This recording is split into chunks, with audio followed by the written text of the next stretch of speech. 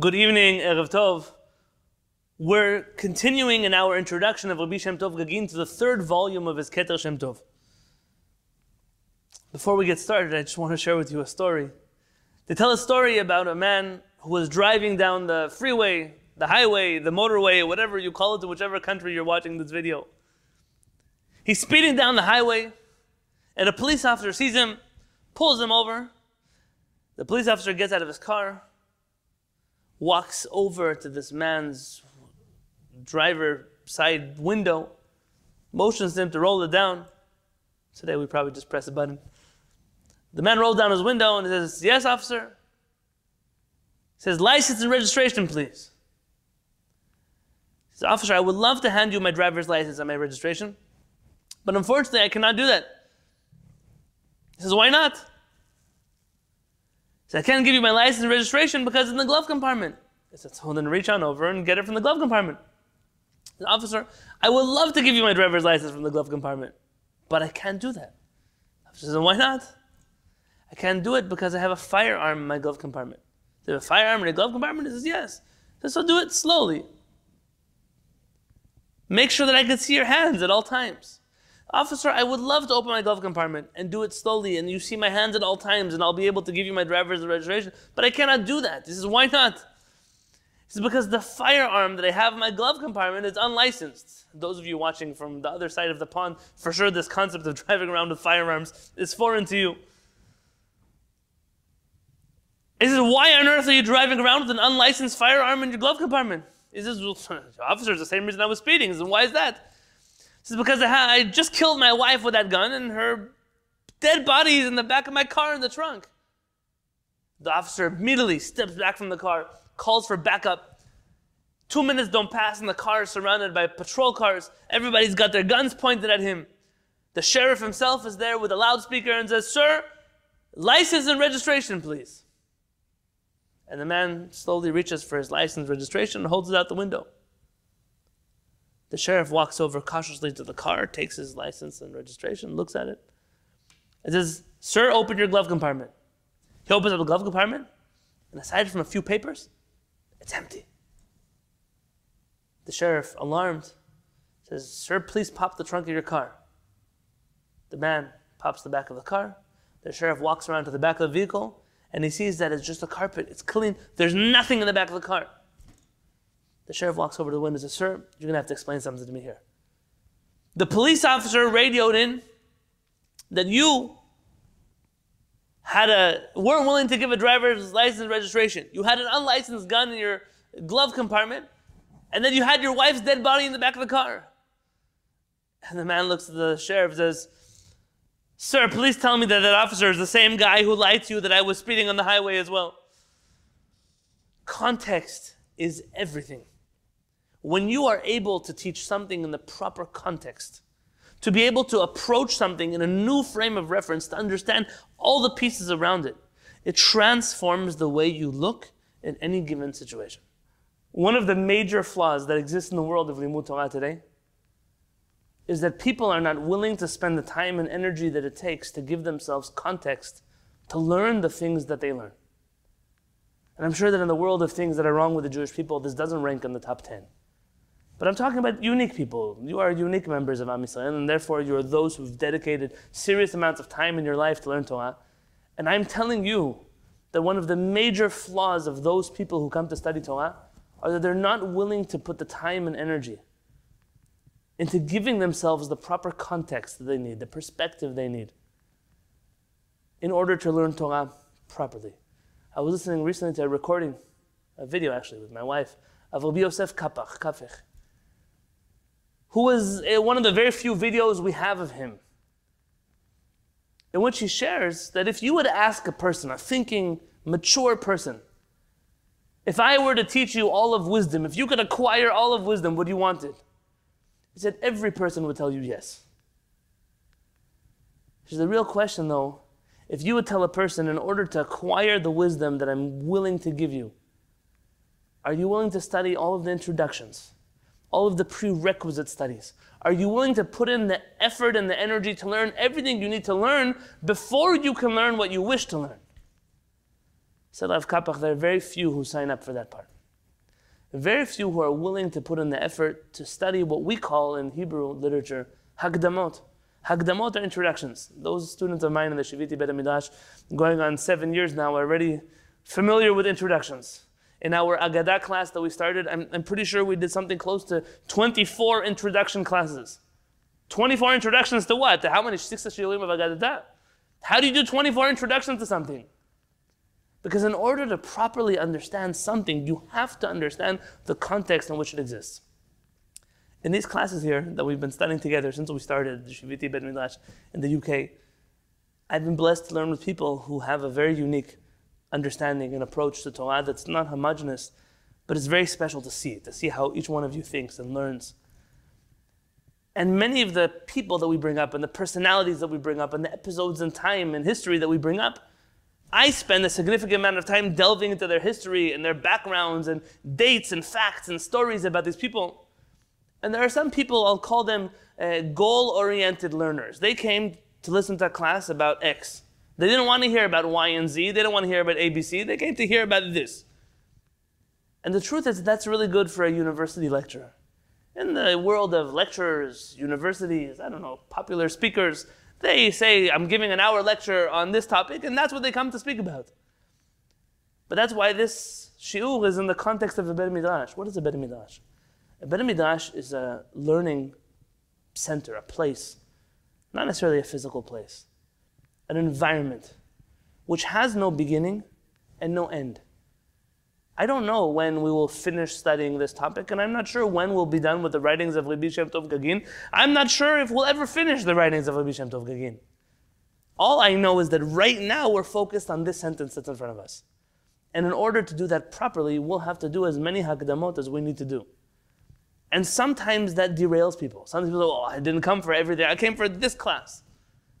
As I'm sharing with you the definition of the Bet Midrash, the reason why the Rabbanit and I name every type of shiur that we do a Bet Midrash is because we're not lecturers. My wife is a lecturer in university. I'm not.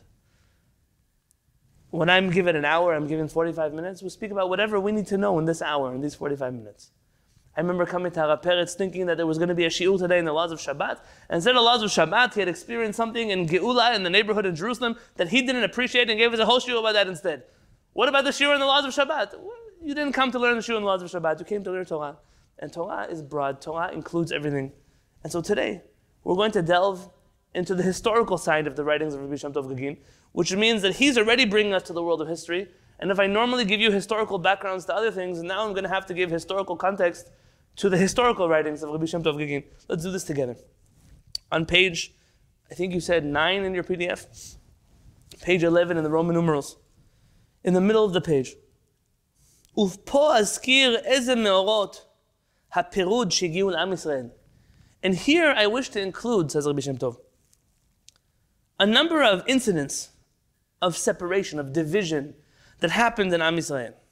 ולא אוכל להאריך בהם, and I'm not able to speak at length about them, כי אין הזמן מסכים עמי, for 2 reasons. The first, because I don't have enough time. If you recall, when we did the history of Rabbi Shem Tov Gagin, he was running around different places, different communities. He wore many hats. And Rabbi Shem Tov Gagin says, I don't have the time. I don't have the time to delve into each one of these episodes at length. And the second reason, and this is something that you'll find by many, many Chachamim when they write their books.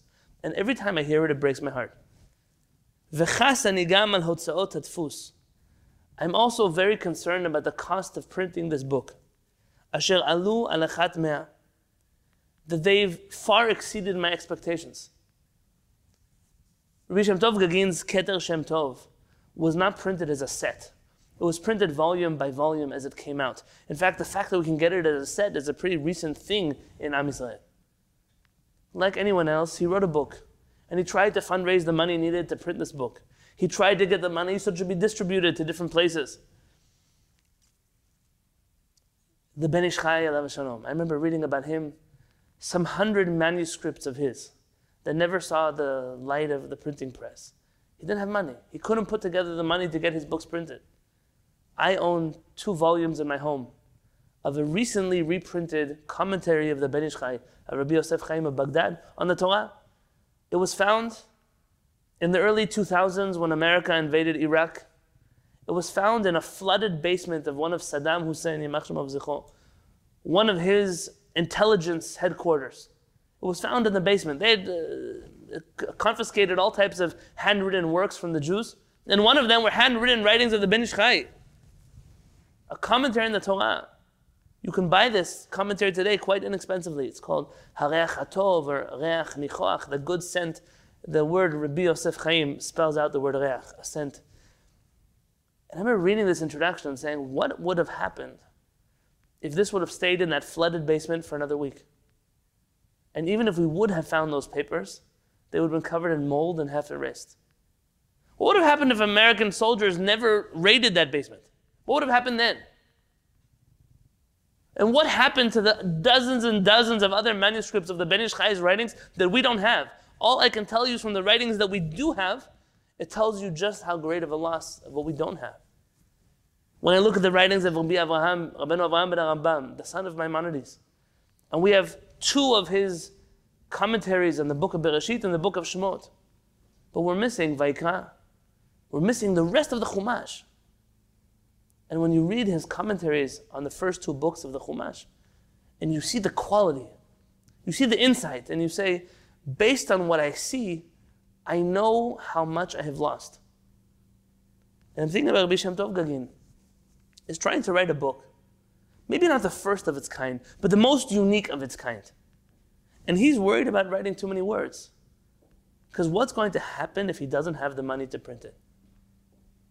I think to myself, of all the Jewish books that fill people's libraries, I'm contacted often to help people clear their libraries. Someone passes away, the books.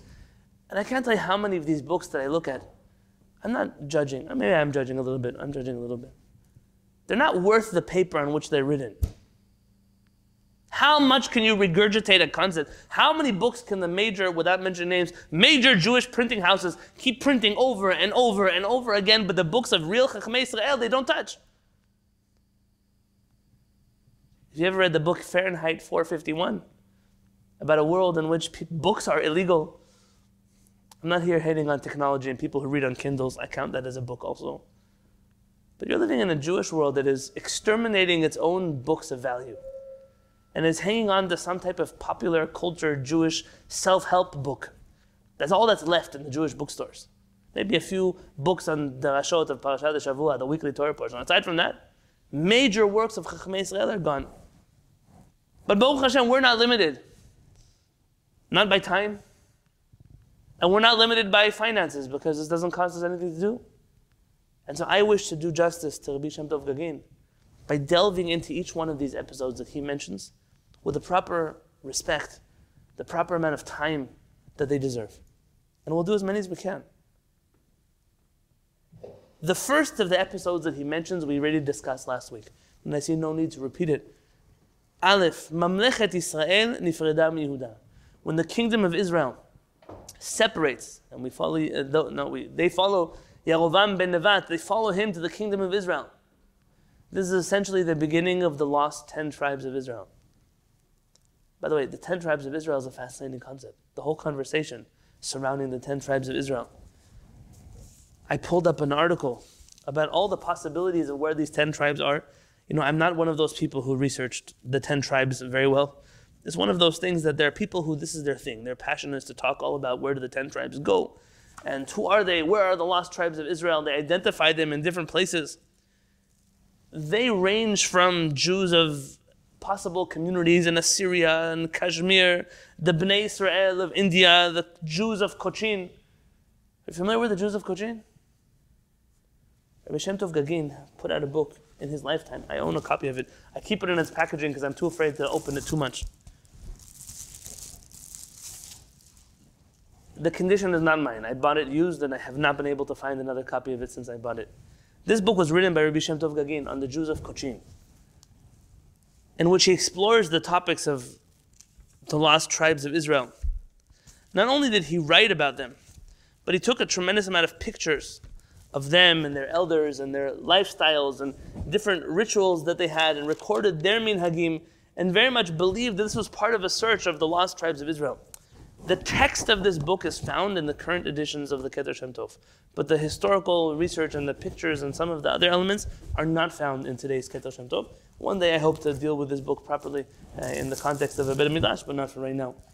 There are those who claim that the Pushtan tribes are Jewish, that the Taliban in Afghanistan are Jewish, that all kinds of different people in China that are Jewish. There are theories that Japanese are Jewish. All kinds of different theories that exist in the world. All you have to do is put in the 10 lost tribes in Wikipedia and see all the things that come out. By the way, not all of these things have any historical truth to them. Some of them are good tactics by Christian missionaries as they spread across the world to try to convince certain nations that they're Jewish anyways. And because they're Jewish, they should become Christian in whatever circular logic that is. But it is what it is, and that's something that we've seen very often throughout Jewish history.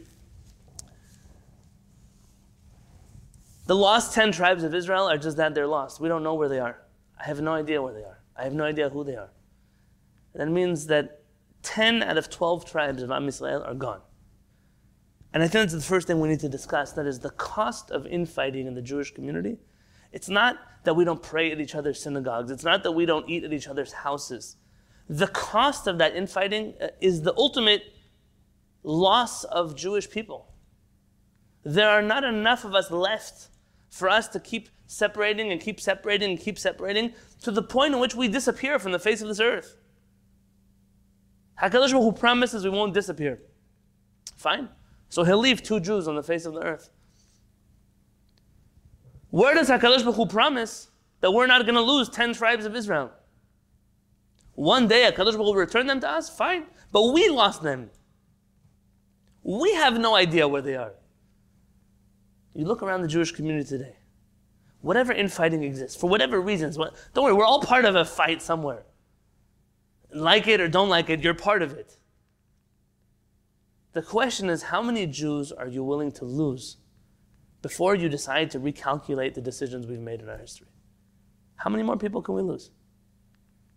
How many more tribes can go into exile and we'll never find them until HaKadosh Baruch Hu miraculously brings them back? The second episode that Rabbi Shem Tov Gagin mentions is the Shomonim. Has anyone here heard of the Shomonim before? The Samaritans? Yeah. What do you know about Shomonim?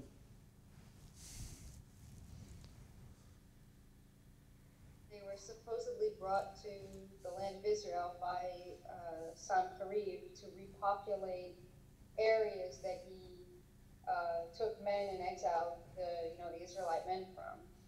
Okay, that's really important. So repopulation, I'm going to talk about that in just a second. Anyone else know anything about the current Samaritan community? Are you familiar with them as a Jewish community? Yes, they live in Israel. Where? And Ashkelon, Ashdod, Kiryat Gat, that area. And they believe in their own Torah. They don't follow the Torah Sheba'al Peh, only Torah Shebikta. Okay, very good. Ima, have you ever met Shomonim before? Yes. Okay, and is it when I was at the university, I met some people like that, yeah. Very interesting. They don't mix with the other Jews. Right, we're actually going to talk about that also. Anyone else know anything about the Shomonim? Is there anything unique to them, or their customs, or their traditions? They still do the Pesach sacrifice on the mountain. Very good. That's a big scene right before Pesach. Every year there's the Shomonim Korban Pesach, the sacrifice, and very unique outfits, and literally it looks like a scene straight out of the Bible, straight out of the Torah. That's what you're thinking you're looking at, that's what you're looking at. Anything else? Anybody else? Does the text of their Torah also differ from ours? The text of their Torah is different from ours. That's right, in a number of different ways.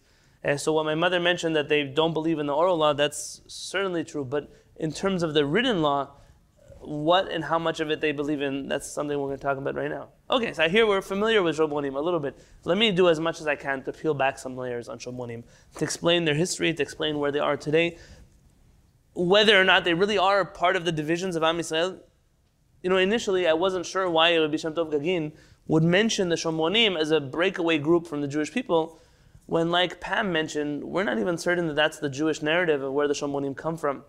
But this has to do, in my opinion, and it just came to me, this chidush just came to me today in the morning, when I was researching again the Shomonim, about the personal connection of Rabbi Shem Tov Gagin to the Shomronim, and if I forget to mention that by the end of today's class, can please someone remind me to mention that. So he writes the Shomronim, he puts in parentheses the Kutim. You may have studied throughout the Talmud, you'll hear about the Kutim, it's like a subcategory of Jews. We trust them on certain things, we don't trust them on other things. What happens if a Kuti brings food? Did they take off the tumah? Did they not? There's a lot of conversation among our rabbis about the Kutim. Not all of it is very positive. In fact, most of it is not. Those of you who've studied Talmud and even Halakha, you'll sometimes see the word Kuti pop up. The Kutim and the Shomronim are, for the sake of today's conversation, let's just make them synonymous with each other. Asher hem metei me'at, there's very few of them. Ve'odam hem b'Shechem, and they still live today in Shechem. Gam elu enam ma'aminim ela b'Torah ad Yehoshua. They only believe in the Torah from the beginning of Bereshit until the book of Yehoshua, including the book of Yehoshua. Though if you would like to research the difference in their book of Yehoshua, you're welcome to check out it's called the Samaritan Book of Joshua. It's its own style, and that might be what Alexander Menashe was referring to. Aside from the actual script that they used to write the Torah, they're variant texts of different things in the Torah. Betsy, I saw you ask something about Karaites. We're going to actually discuss Karaites. At this point in history, there are no Karaites. So, and neither in the times of the Kutim, there were no Karaites. So Kutim are older than the group of Karaites, though the Karaite movement, at least philosophically, definitely has roots in this period which the Jewish people are splintering off into different factions. And we will have an entire shiur dedicated to the Karaite Jews. Let's talk about Shomronim.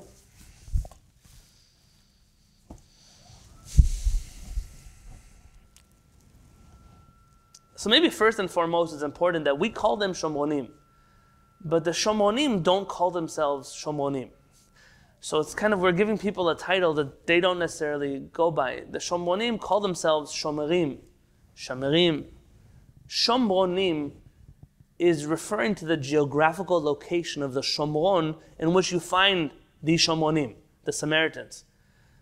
And there's much debate whether the Shomron is named Samaria because of the Samaritans, or do the Samaritans receive their name because they live in Samaria. So that's the real question, and obviously Jewish and Samaritan sources will differ on this. By the way, there's a famous Jewish university, I will not mention it by name for personal reasons, that has dedicated much time in the last few years studying Samaritan writings and Samaritan professors and Samaritan teachings and everything else. And by the way, I'm all for it.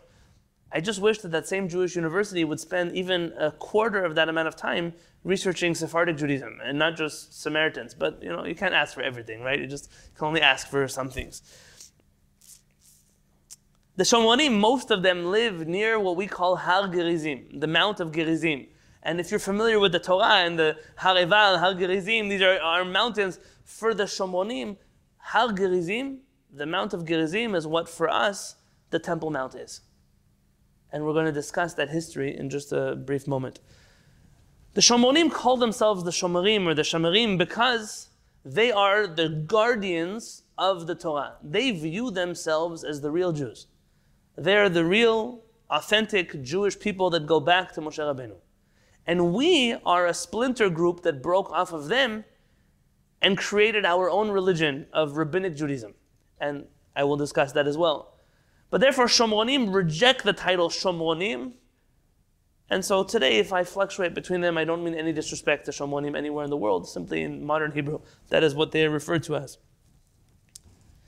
In their heyday, in their prime, the Shomronim claimed to have had about 1 million people as part of their group. Today, the Shomronim number just under 800 people. So the group of Shomronim left in the world today are just under 800 people. And we mentioned they don't marry and they don't intermarry, so that's become a real problem, and we'll discuss that in terms of contemporary issues that the Shomronim have. According to the Samaritans, according to the Shomronim, they are the pure Jews. If you look in the book of Divrei Hayamim, in chapter 5, in verses 29 to 31, there's the following psukim. Uvnei Aharon, Nadav Avihu. The children of Aharon the Kohen are Nadav and Avihu. Then, and Elazar and Itamar. Elazar had a child, holided Pinchas. Pinchas holided Avishua. And then next, Vavishua holidet Buki. Avishua gave birth to Buki, uvuki holidet Uzi. So you have from Aaron HaKohen all the way down through Buki and then Uzi.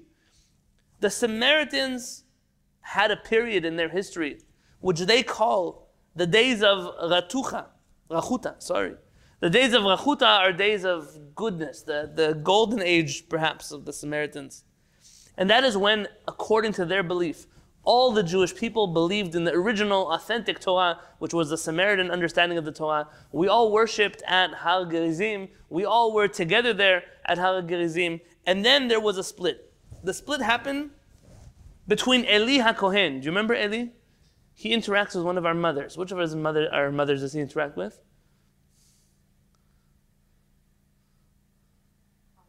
Chana, very good. So Eli, remember, accuses Chana of being drunk in the Beit HaMikdash. This period is very important in history. They believe that Eli HaKohen had a falling out with Uzi HaKohen, Uzi the son of Buki. And that Uzi ben Buki stayed with the authentic Jews in Har Gerizim, and that those who followed Eli HaKohen followed him to Shiloh, where they built the new Mishkan, and that essentially is the beginning of the Jewish people as we consider ourselves Jewish people. And according to their history, they are the faithful Jews, mostly descendants of Menashe and Ephraim, who are followers of the Kohanim. And the Kohanim led them in the true faith of Moshe. Whereas the Jews, they were deviated and they went down a different path. Now you should know, this generation of Eli is very important because Eli himself had issues with his kihuna. Remember, Chana accuses him of accusing her falsely. Eli HaKohen's children are accused of corrupting the kihuna, corrupting the Jewish government at the time surrounding the Beit HaMikdash. I have a shiur about this in my Rambam Mishneh Torah class, about Shemuel and everything else that happened in that generation. This is a generation where there was split, even among those Jews who went to Eli according to the Shomonim. Already there was politics that were bubbling under the surface over there.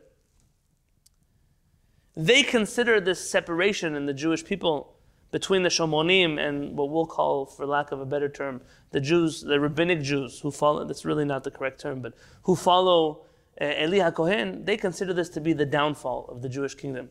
And they call that period in Jewish history the days of Pnuta, the days of Hastarat Panim, of lack of divine revelation in the world. The Jewish version of the story of Shomonim, though, is entirely different. And we don't accept the Shomonim narrative at all as to their history. What Pam mentioned is actually the understanding that our Chachamim had in the story of the Shomonim. If you look in the book of Melachim, the second book of Melachim, chapter 17, verse 24, it talks about the king of Ashur, the Assyrians, who come into Eretz Israel. And part of the Assyrian tactic in ruling over different populations was to displace them from their geographic locations. So they would take people from Israel and disperse them elsewhere. That's how the 10 tribes really got lost in the first place. They were uprooted and sent to different places around the world. And then the Assyrians would bring in other tribes to live in those places where they had uprooted other people. According to Chachmei Israel, according to our rabbis, those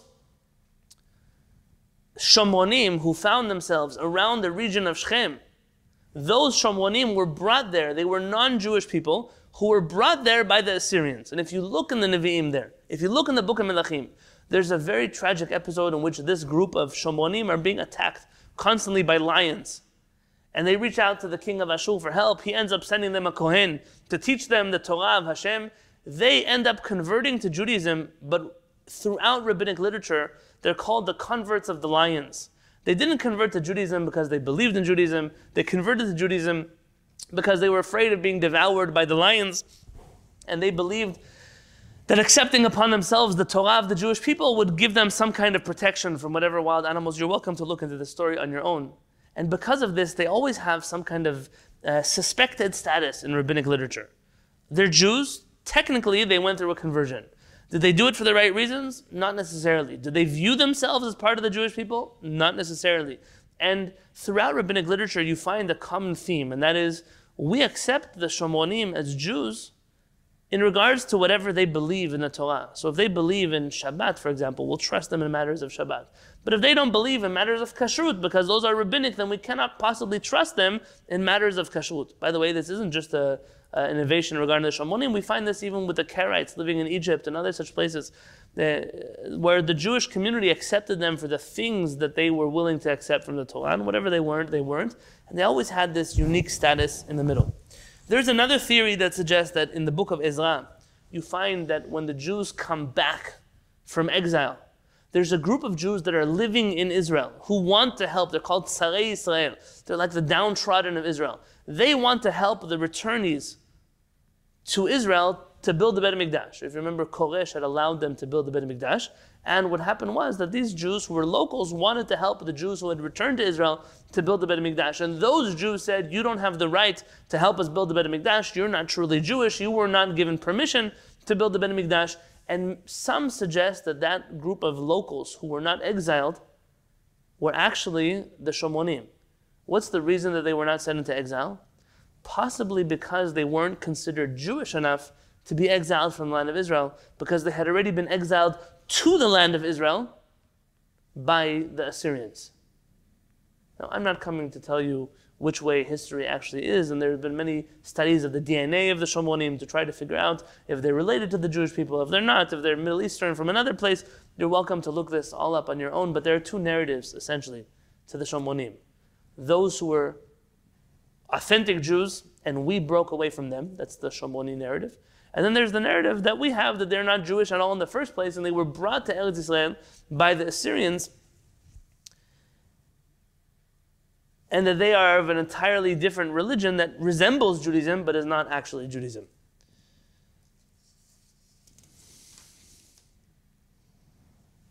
They had many episodes with the Jewish people in the Persian Empire.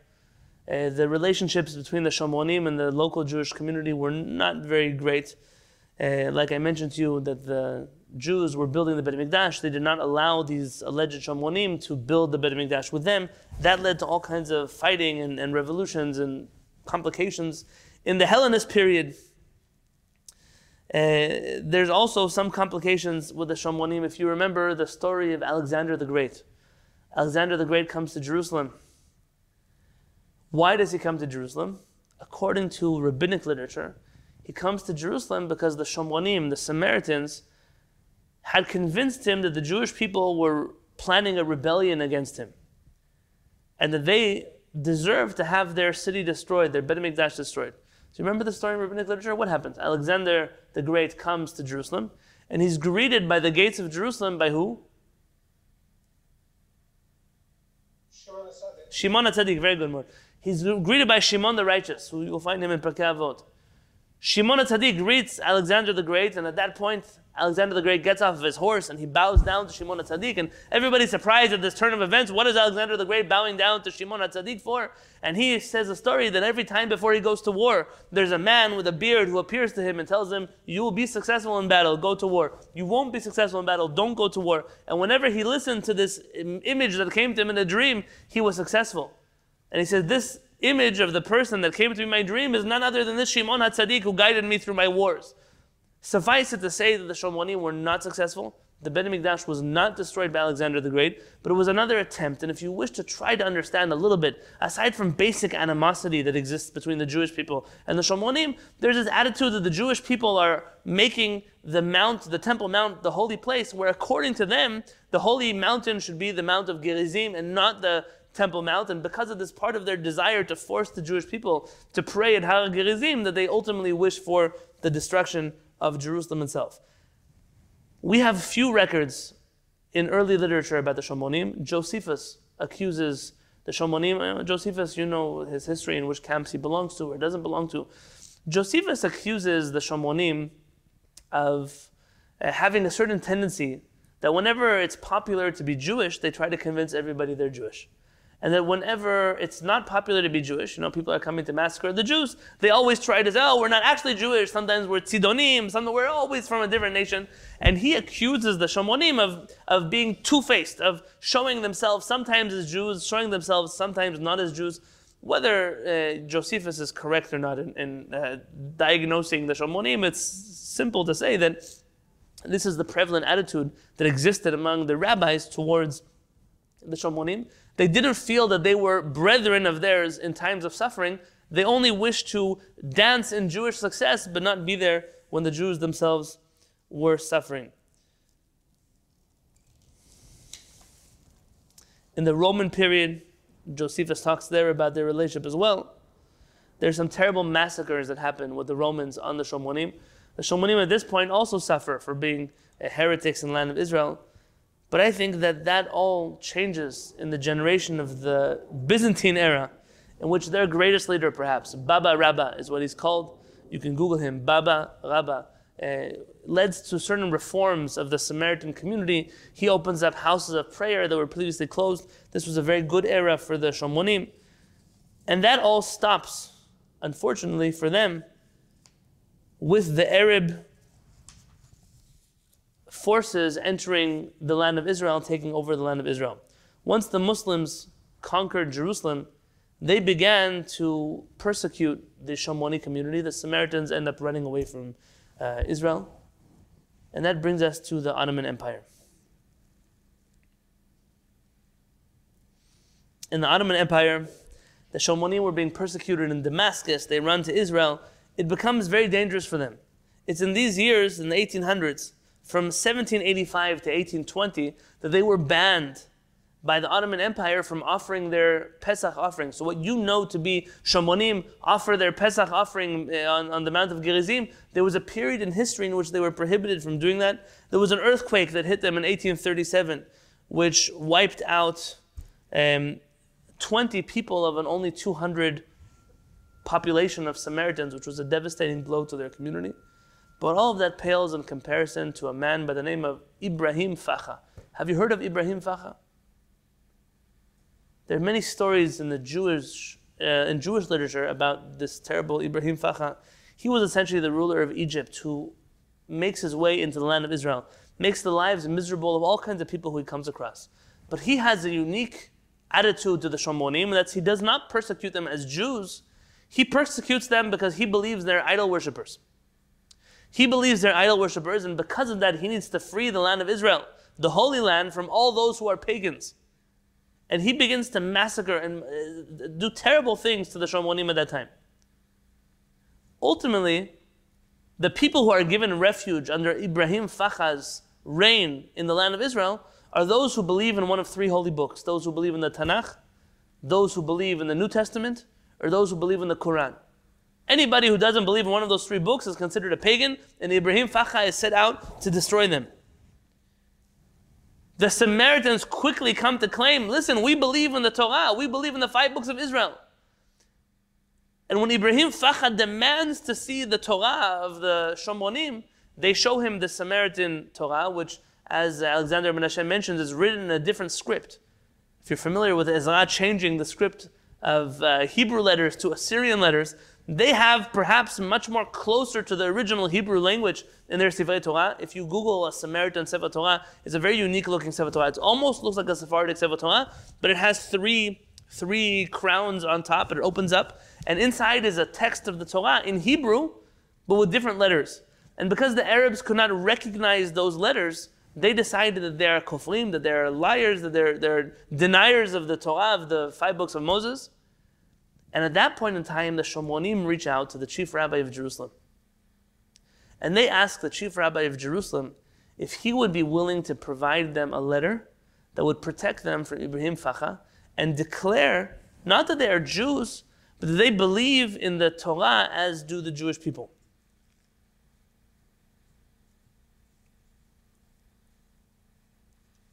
I just want to read to you, there was a Dr. Levy. He was the secretary of Moses Montefiore. He came to Shechem in 1838. And he writes that after Ibrahim Facha came to the Shechem, to the Shomonim, and he accused them of being idolaters, "Vatihi lahem et tzara asher kamoha lo na'ita, ki yadeu ki nachon hamavet miyado." The Shomonim at this point in their life were desperate. They knew that Ibrahim Facha, in the blink of an eye, was going to destroy them and murder them. And they were terrified. This is the secretary of Moses Montefiore. The chief rabbi in Jerusalem at the time, you may recall his name, he's the Rishon LeZion, the Sephardic Chacham Bashi, as Rabbi Chaim Avraham Gagin. Do you remember Rabbi Chaim Avraham Gagin? Rabbi Chaim Avraham Gagin, we discussed him when we spoke about Rabbi Yisrael Moshe Chazan and the wars also surrounding the reform movement and everything else that happens there. Rabbi Chaim Avraham Gagin is the chief rabbi of Israel at the time, and he steps in to protect and save the lives of the Shomonim. And he writes the following words in 1841.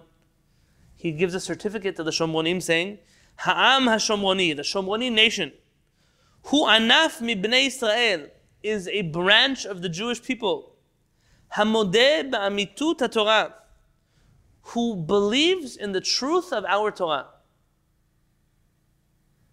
Rabbi Chaim Avraham Gagin puts in writing that the Shomonim are part of the Jewish people who believe in the Torah, and just like that, he saves the Shomonim from being massacred by Ibrahim Facha. When I think of Rabbi Shem Tov Gagin and why he would mention the Shomonim as part of the Jewish people, I don't know this to be a fact. But it makes me wonder if perhaps in the Gagin family, this is Rabbi Shem Tov Gagin's grandfather, maybe great-grandfather. He knows that his ancestors came to the aid of the Shomonim and viewed the Shomonim at least Jewish enough to protect their lives.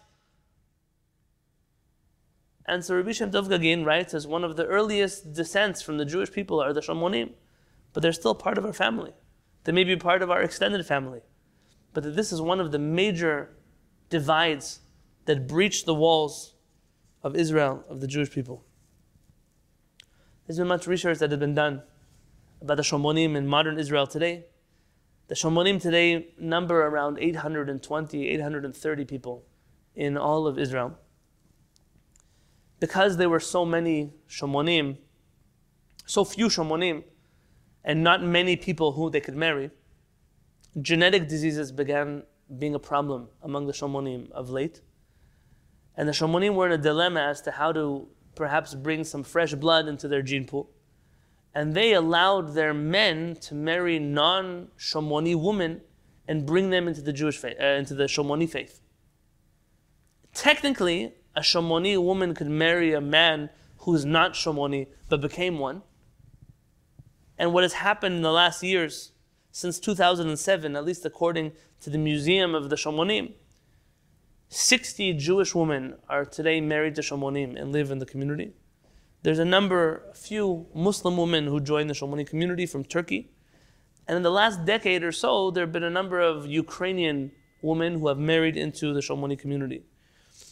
The reason why it's so easy to do this is because conversion to the Shomoni faith, at least for women, maybe not for men, but at least for women, does not require much formal study. There's not much that has to be done in order for a woman to become a convert to the Shomoni faith. And in recent history, there have been others that have joined the Shomoni community as part of their extending their community and trying to freshen the blood pool that is in the Shomoni community. The Shomonim are faithful citizens of the state of Israel. They're known for their positive attitudes towards Israel. But the Shomonim are in a really big bind, because half of the Shomonim live in Arab territories and half of the Shomonim live in Jewish territories. And because of this, anything that they do or anything they say that could be overtly Zionistic could get half of their people in major trouble with their Arab neighbors. And because of this, draft to the Israeli military of Shomonim is optional. There's no mandatory draft of Shomonim. In recent history, the Shomonim who live on the Israeli side have actually not just drafted their children, but have really pushed and motivated their children to join Tzahal. Today in the ranks of the Israeli army, there are a number of Shomonim who have served in the ranks of the Jewish army. And I think when you look back at this people and you say, these are long-lost cousins of Am Yisrael. There are only about 800 of them left in the world. And Rabbi Shem Tov Gagin still counts that as one of the major breaches in the wall of Israel. If we lost 10 tribes, they've lost hundreds of thousands of people to this divide. Now, do they believe like us? The Shomonim don't believe like us. I'm not an expert in the Shomoni faith. The Shomonim do believe in one God, the God of Israel. That's what they call him. They do not identify as Jews for the very simple reason that they are not Yehudim. They view themselves from the tribe of Ephraim and Menashe, and because of that, they refer to themselves as Bnei Israel, the children of Israel, but not as Yehudim per se. They believe in the Torah, and the Torah was given to Moshe Rabbeinu. They have a separate 10 commandments than we do. One of their 10 commandments, the 10th of their 10 commandments, believes that Har Gerizim is the mountain which God had chosen for the Jewish people to build the Beit Mikdash, and that's a central part of their faith, is Har Gerizim. They believe that Moshe Rabbeinu was the greatest of all prophets for a very simple reason, that according to them, Moshe Rabbeinu was the only prophet. There only was one prophet, and that is Moshe Rabbeinu. And they do believe, though this may only have happened later in Shomoni history, they do believe in days of reward and consequences and punishment and afterlife and such things, but there's conversation among the Shomonim exactly what that means. And when I look around the Jewish people and I say, there are groups of people in Am Yisrael who we're disowning every day. And I wonder, at which point will we stop? At which point will we stop creating new Shomonim? At which point will we reach a place where we say, there's only 800 left. Either we throw them out or we bring them in. I'm not advocating now for a mass conversion of Shomonim or to harm their faith or to harm Chas v'Shalom, anything about them. When I look at Am Yisrael and I say, look, these people believed in Hashem. They believed in the Torah. They believed in the afterlife. They believed in Moshe Rabbeinu. They believe in so many things that were so close to us, and yet we still separated from each other. And you look around the Jewish community and say, look at how many Jews believe in Hashem. They believe in the Torah. They believe in Moshe Rabbeinu. They believe in an afterlife. They believe in all of the things that we hold sacred, except for one thing. The only outcome of such a relationship is going to be this, that we're going to find ourselves one more time in another galut, in another exile, with only a few of us left from each other. What will happen then? How long will the cycle keep going?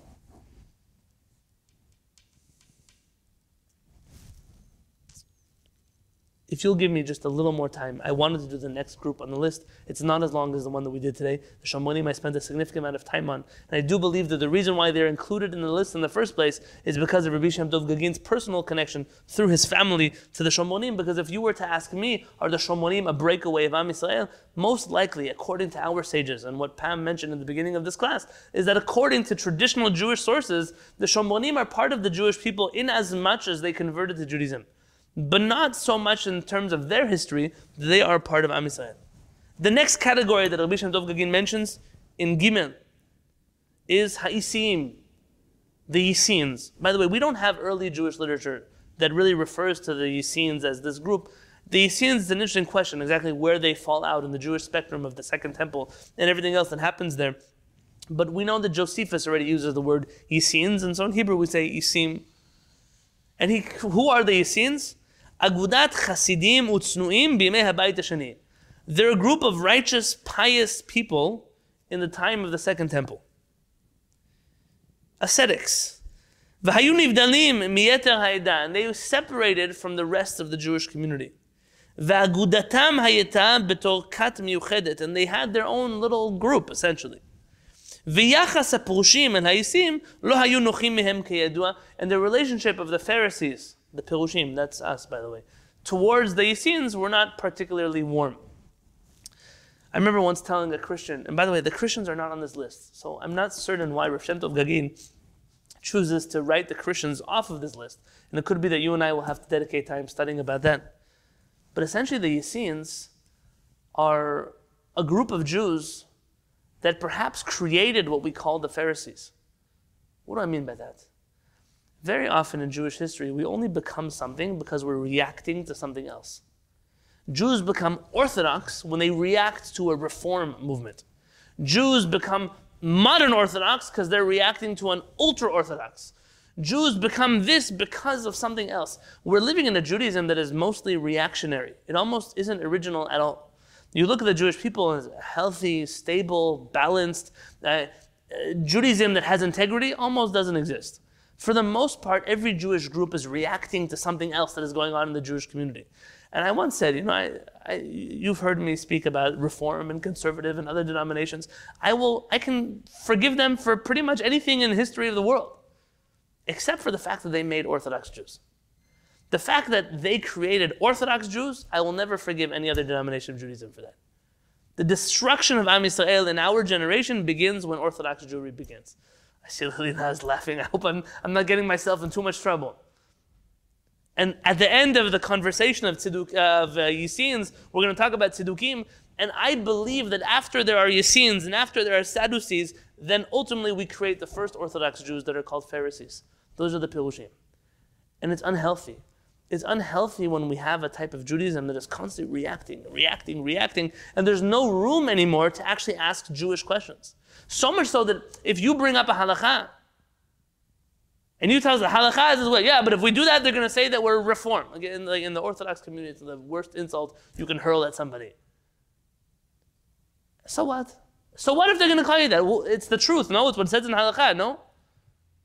There's a famous rabbi in the United States, Professor Saul Lieberman. Now, where he stood exactly in the Jewish spectrum, Abotai, that's beyond the scope of my conversation.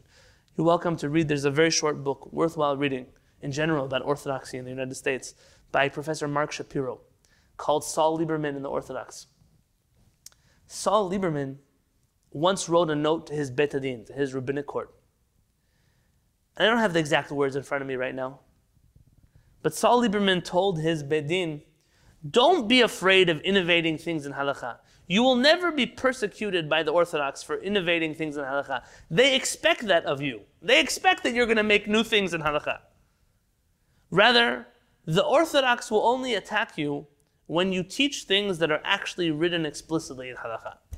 That's where they'll jump on you. I wish I had his elegant words in front of me right now. But this is the truth. The truth is you can make up a new chumrot, you can make up new customs, you can make up new anything in the Jewish community today. But God forbid you pull out a Shulchan Aruch and teach people the laws of kashrut, and you should see what happens in the Orthodox community after that. I have no experience in this topic, by the way. Go and teach somebody the laws of Pesach according to the codes of Jewish law, the Rambam, the Shulchan Aruch, the Talmud. Start talking about Jewish concepts as they're written in classic Jewish literature, and you will become enemy number one of the Orthodox Jewish community.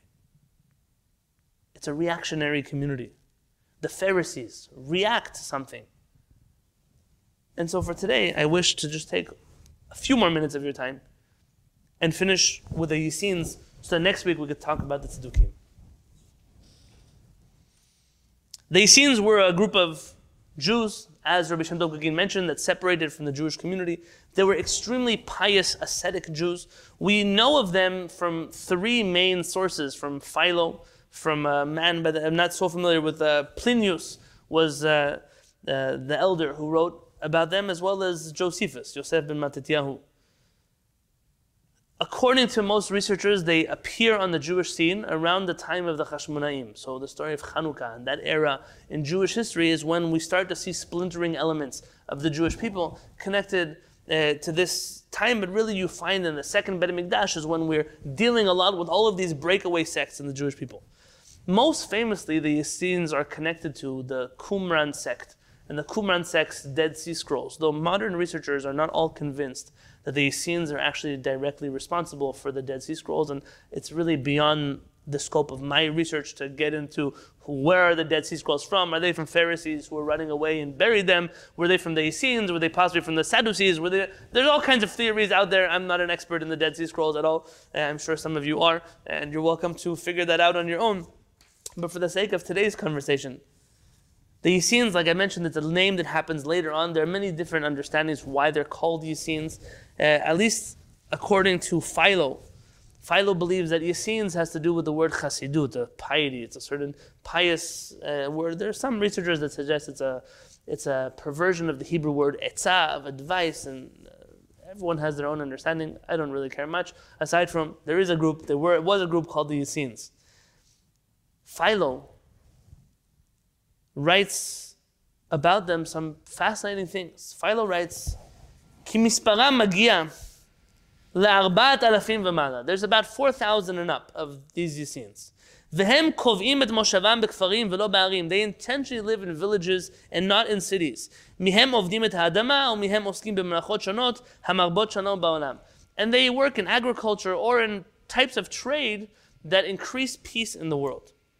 Ha'isim enam tzovrim kesef v'zahav. The Essenes prefer not to hoard gold and silver.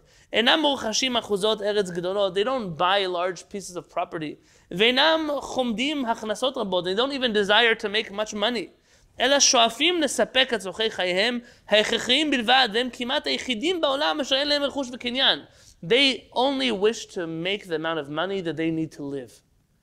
And they're almost from the few people on earth, says Philo, who have any type of, they live really only with what they need. En behem afilu eved echad. Unique to Essene society is that they were the first to get rid of the concept of slavery. So if you've ever been bothered about the halachic conversation surrounding slavery, the Essenes were the first to do away with this concept. They're all free and they all help each other. I'm going to borrow a term. A lot of what the communal life of the Essenes comes off as is some type of utopian socialist ideal. Everyone helps everybody, everybody feeds everybody, everybody works with everybody. They stay away from all types of things that cause conflict or strife. They don't talk about philosophy much. He says that they consider those who deal with philosophy and logical endeavors to be people who are just blabbering childish things. They study, they spend much time studying the Torah of ethics. ובעניין זה יהיו להם לעיניים חוקי אבותיהם אשר יקטן כוח השכל האנושי מהשיגם אם לא ירא עליו אלוהים ברוח ממרום. You need almost divine knowledge to understand just how ethical the Essenes were. They have three main tenets: Ahavat Elohim, the love of God; Ahavat HaMusar, the love of ethics and self-perfection; V'ahavat Hareah, they love each other, friendship. So belief in God, belief in self-perfection, and belief of brotherhood.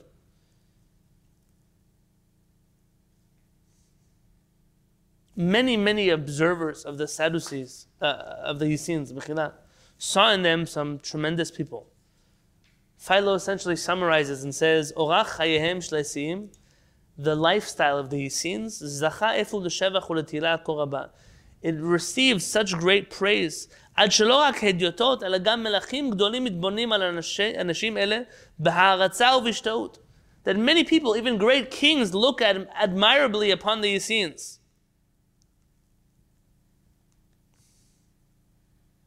Josephus writes about them, הם עולים על יתר היהודים באהבתם איש את רעהו. They love each other more than the regular Jewish people love each other. הם נזהרים מתענוגי הבשר, they stay away from eating meat. They stay away from anything that's not healthy for them. They also stay away from procreation because they had a hard time trusting in women. Yosef Matatyahu, Josephus writes that they have a very hard time believing their wives that they are monogamous. And because of this accusation, perhaps, towards their wives, some also suggest that it had to do with very extreme understandings of the laws of ritual purity and family purity. Ultimately, the Essenes are almost never found having children. It's a difficult concept that happens there. And the Essenes are this ethical group of magnificent utopian Jews that almost completely disappear off the face of the earth. Some historians even blame themselves and their lifestyle for eradicating themselves. I don't know that I agree. The Essenes have a unique connection to the Christians because there are historians who suggest that Jesus, when he left the Jewish community, spent a significant amount of time in his life studying from the Essenes. And they connect certain Christian ideas to Essene ideas. Not all historians believe this to be correct, but the early history of the Christians is directly connected to everything that happens here in this period. The Shomonim and the Christians have their own unique connection. And it's important when understanding Christianity to always understand Christianity as a Jewish person would understand Christianity, and not to understand Christianity the way Christians understand Christianity.